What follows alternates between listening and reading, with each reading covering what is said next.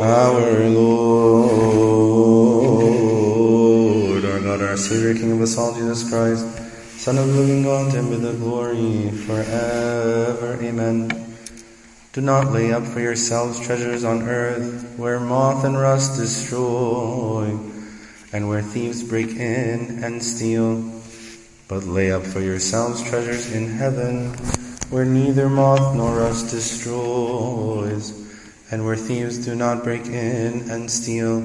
For where your treasure is, there your heart will be also.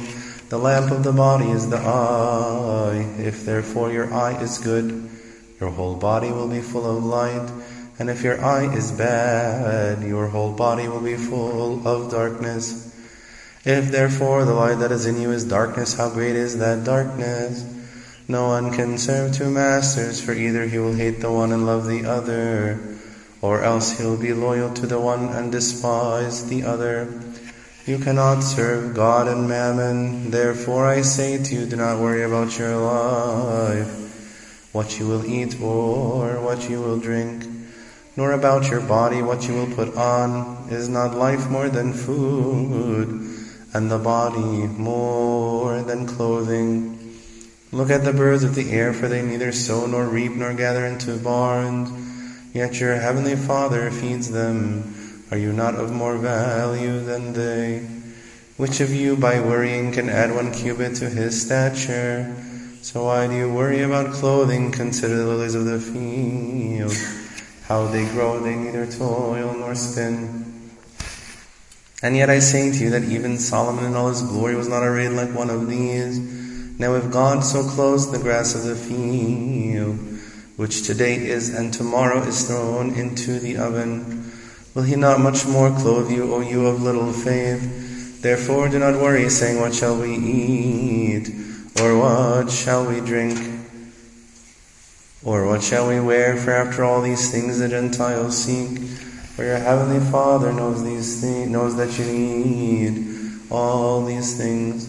But seek first the kingdom of God and his righteousness, and all these things shall be added to you.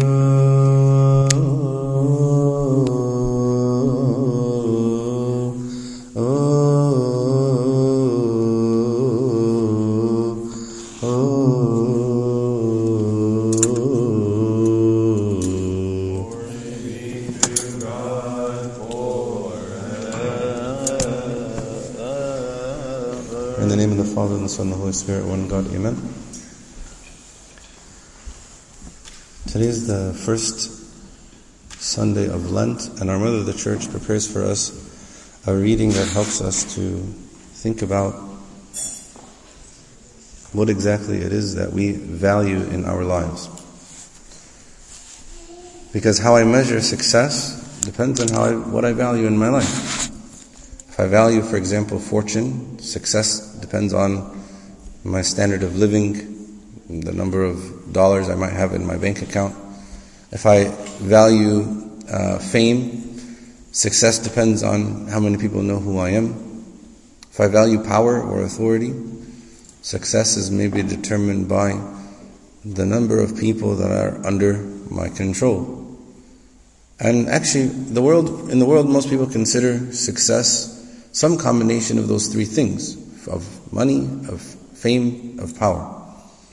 And the amount of each of those might vary, but still, success is sort of described in those terms.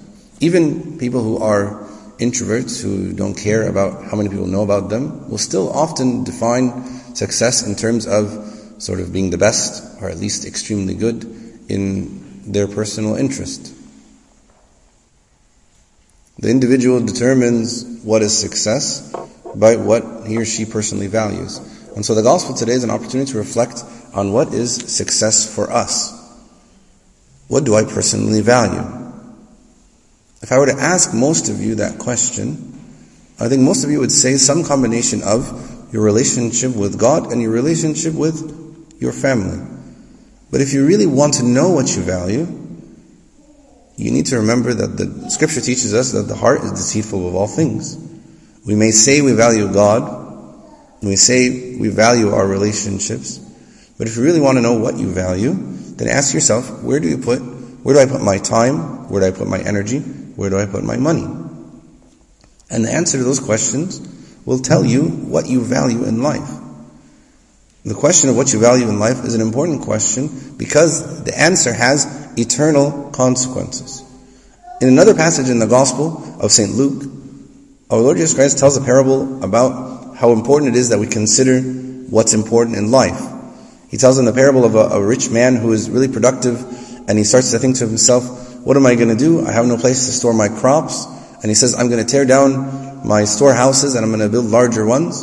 And then I'll say to my soul, you have lots of goods laid up for you. Eat and drink and be merry. And then in the parable, God says to him, you're a fool because tonight your soul is going to be required of you. And who's now going to own what you have prepared? And then our Lord Jesus Christ ends the parable by saying, so is the man who lays up treasure for himself and is not rich towards God. So this person valued the things of this earth and forgot about the fact that soon he's going to be facing eternity. He prepared well for a life on earth, but neglected to plan for what was infinitely more important. That's the theme of the passage that we read this morning. What is my treasure? Who do I serve? Our Lord Jesus Christ contrasted the self-righteous teaching and conduct of the scribes and Pharisees with real, true righteousness in the Gospel of St. Matthew chapter 5 that we read, and the first part of chapter 6 that we read last week. These false religious teachers were perverting the law of Moses. They were making it self-serving. They cut out the spirit of the law and they narrowed it to a point where they could kind of work around it. They feigned or pretended to have devotion to God in their religious practices, but in reality they are more concerned with what men thought than what God thought. And our Lord Jesus Christ, last week, He exposed the hypocrisy in how they give to the poor, in how they pray, in how they fast. In their religious practices towards others, towards God, even towards themselves, they wanted the honor of men more than the honor of God. And so today, after He's sort of correcting these things, He's trying to teach us now, okay, how can I prioritize God and prioritize my heavenly life over the things of this world? He says, do not lay up for yourselves treasures in heaven, or treasures on earth, where moth and rust destroy, and where thieves break in and steal. So the command is pretty simple. Do not lay up for yourself treasures on earth, but lay up for yourselves treasures in heaven. And the reason for the command, according to Christ, is very simple. Anything you try to save for yourself on earth is subject to being eaten by some insect or some other creature, corroding or being lost, being stolen. The things that are stored in heaven, they're not subject to those problems. There's nothing you can store in your treasure that is not subject to what our Lord Jesus Christ says here, because our fortunes can rise and fall very quickly. Christ's command here is simple and it makes sense. Don't place too much value on the things in the world. If you treasure them as the most important things in your life, if your time, your energy, your finances go into acquiring those things, then one day you're going to find yourself disappointed when they're devalued, when they're destroyed, when they're stolen. And so that you don't understand, so that you make sure you understand that this principle doesn't only apply to material things. Remember that the things that I talked about, the things that, people, the world says is success, money, fame and power. Fame and power are not material things, but they can also quickly fade. Add to all of that all the things that you obtain here on earth will remain here when you die. You will face God alone without them. But actually these things that our Lord Jesus Christ is saying is nothing new. The Old Testament is full of warnings about this. In Proverbs it says, do not weary yourself to gain wealth.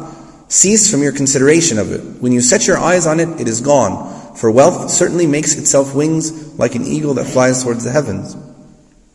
In Ecclesiastes, Solomon says, he who loves money will not be satisfied with money, nor he who loves abundance with its income. This too is vanity. Also again in the book of Proverbs, riches do not profit in the day of wrath, but righteousness delivers from death. So the religious leaders of the day, the Pharisees and the scribes that he's sort of speaking to today, should have known these things. But they were lovers of money. They were lovers of prestige. They were lovers of power. Their treasure was on earth instead of on heaven. The result would be a rude awakening one day when they stand before God and give account of their lives. Then they are going to know the full foolishness of storing up for themselves treasures on earth. So our Lord Jesus Christ, He says, don't store up treasures on earth, but actually store them up in heaven. We don't need to spend our time, our energy, our finances in trying to acquire fame, fortune, and power. Our focus is not supposed to be on earth, but on laying up for treasures in heaven. That's why actually we read this right in the beginning of Lent. Most especially during this time of the year, my focus should be laying up for myself eternal treasures. Again, the reasoning that God gives is simple. Treasures on earth could be eaten, could be corroded, could be stolen. Treasures in heaven are secure. They're going to remain. That's the better, the more wise, the more prudent investment. What did our Lord Jesus Christ mean by treasures in heaven? Definitely there's a component of treasures in the literal sense, like finances, money. But I don't think that's the only thing. The reference is to use my time, my energy, my finances to pursue after those things that have eternal value. Those things that are going to have value in heaven, not just on earth. You all know the story of the young rich ruler. It's in the Gospel of St. Matthew, Gospel of St. Mark, Gospel of St. Luke. Our Lord Jesus Christ, when He knew the guy's heart, He said to him, if you want to be perfect, go and sell what you have, give to the poor, and you'll have treasure in heaven, and come and follow me. Our Lord Jesus Christ put him to the test to expose, what do you value most? Would it be earthly treasure or gaining heavenly treasure? Would he trust riches or Christ? And the man chose his earthly riches, and what did he do? He went away sorrowful. Our Lord Jesus Christ says a similar thing to His disciples. Sell your possessions and give to the poor. Make for yourselves treasures which do not wear out, unfailing treasure in heaven, where no thief comes near, nor moth destroys. For where your treasure is, there your heart will also be. We need to understand the point that our Lord Jesus Christ is making here in those two passages.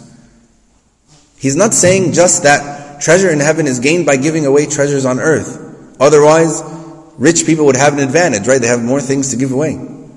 Our Lord Jesus Christ is teaching that treasure in heaven is accumulated by keeping godly priorities and by living righteously and being obedient to Christ and following Him.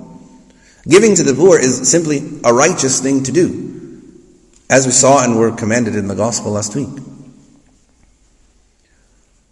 The New Testament talks about treasures in heaven or rewards, heavenly rewards in lots of places. And from those passages we can get a clear understanding of exactly what our Lord Jesus Christ is talking about.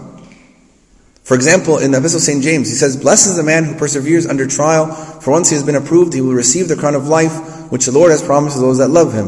One treasure in heaven is the crown of life. So a treasure in heaven is the crown of life. In the Gospel of St. John, our Lord Jesus Christ says, "He who has my commandments and keeps them is he who loves me." And in verse 24 he says, "He who does not love me does not keep my words." So this treasure, the crown of life, is acquired by loving God and demonstrated by obedience to His commands. So Christ's command to us this morning and our focus during this period of time and season of the church is not to get caught up in trying to accumulate for ourselves the things of this earth. Don't place high value in the things that the world has to offer. Use my time, use my energy, use my finances to further the kingdom of God. Live my life in trust and obedience to Christ and in helping others to do the same thing. So, as we're in the first weeks of the fast, it's a good chance for us to ask ourselves, where is my heart? That's sort of the underlying question that our Lord Jesus Christ's commandments concerning where we lay up our treasures comes from. Where is my heart? He says, "For where your treasure is, there your heart will be also." If your heart is set on the things of this earth, you're going to be busy about the business laying up for myself treasures here. If I value fortune, my finances are going to go into things like my financial portfolio, big houses, fancy cars, nice clothes, jewelry, vacations, and not into spreading the kingdom of God. If I value fame, I'm going to spend my time and my energy into doing whatever it is that you think will bring you praise from people instead of honor from God. If you value power, you're going to strive to climb, to make your way up to the top of whatever ladder so that you have control over the people that are below you. instead of being a servant of others in the kingdom of God. A very simple, very easy way to know what my heart values is to look at my financial receipts and my calendar. Where do I spend my money and where do I spend my time? If you look, where do I spend my money and where do I spend my time, you will easily be able to tell, what does my heart value? The location of my treasure reveals my heart. Is it on earth where it can be destroyed by decay or be stolen? Or is your treasure in heaven where it's going to pay eternal dividends? Where is my treasure and where is my heart? At the end, our Lord Jesus Christ sort of sums up everything by saying, no one can serve two masters. Either he will love the one and despise the other, and then he will despise the other. You cannot serve God and mammon. Master here, when he says master, doesn't refer to sort of like your boss at work. Because obviously, even your boss at work, your allegiance to your boss, to him or her, is limited. Right? And you can work for more than one employer, and actually many people do. Master here is like the term for like a slave owner. A slave can't serve two masters because a slave's total allegiance belongs to his owner. And in this matter of God versus mammon, riches or material wealth, only one of them can be our master. So that's the question. Who is our master? Who do we serve? You will be a slave to one or to the other.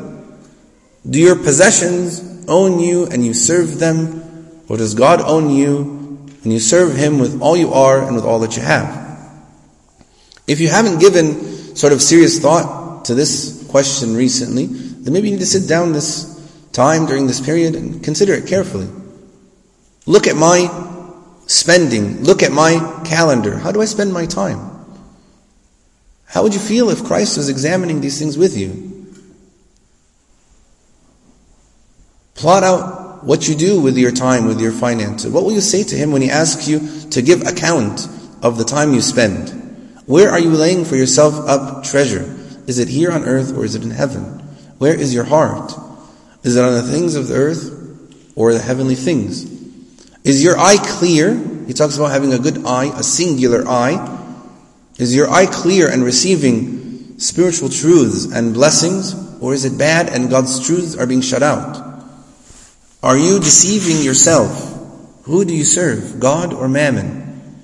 If you cannot say with confidence that you serve God and your treasure is in heaven, then our hope and our opportunity today is for repentance and to change my plan.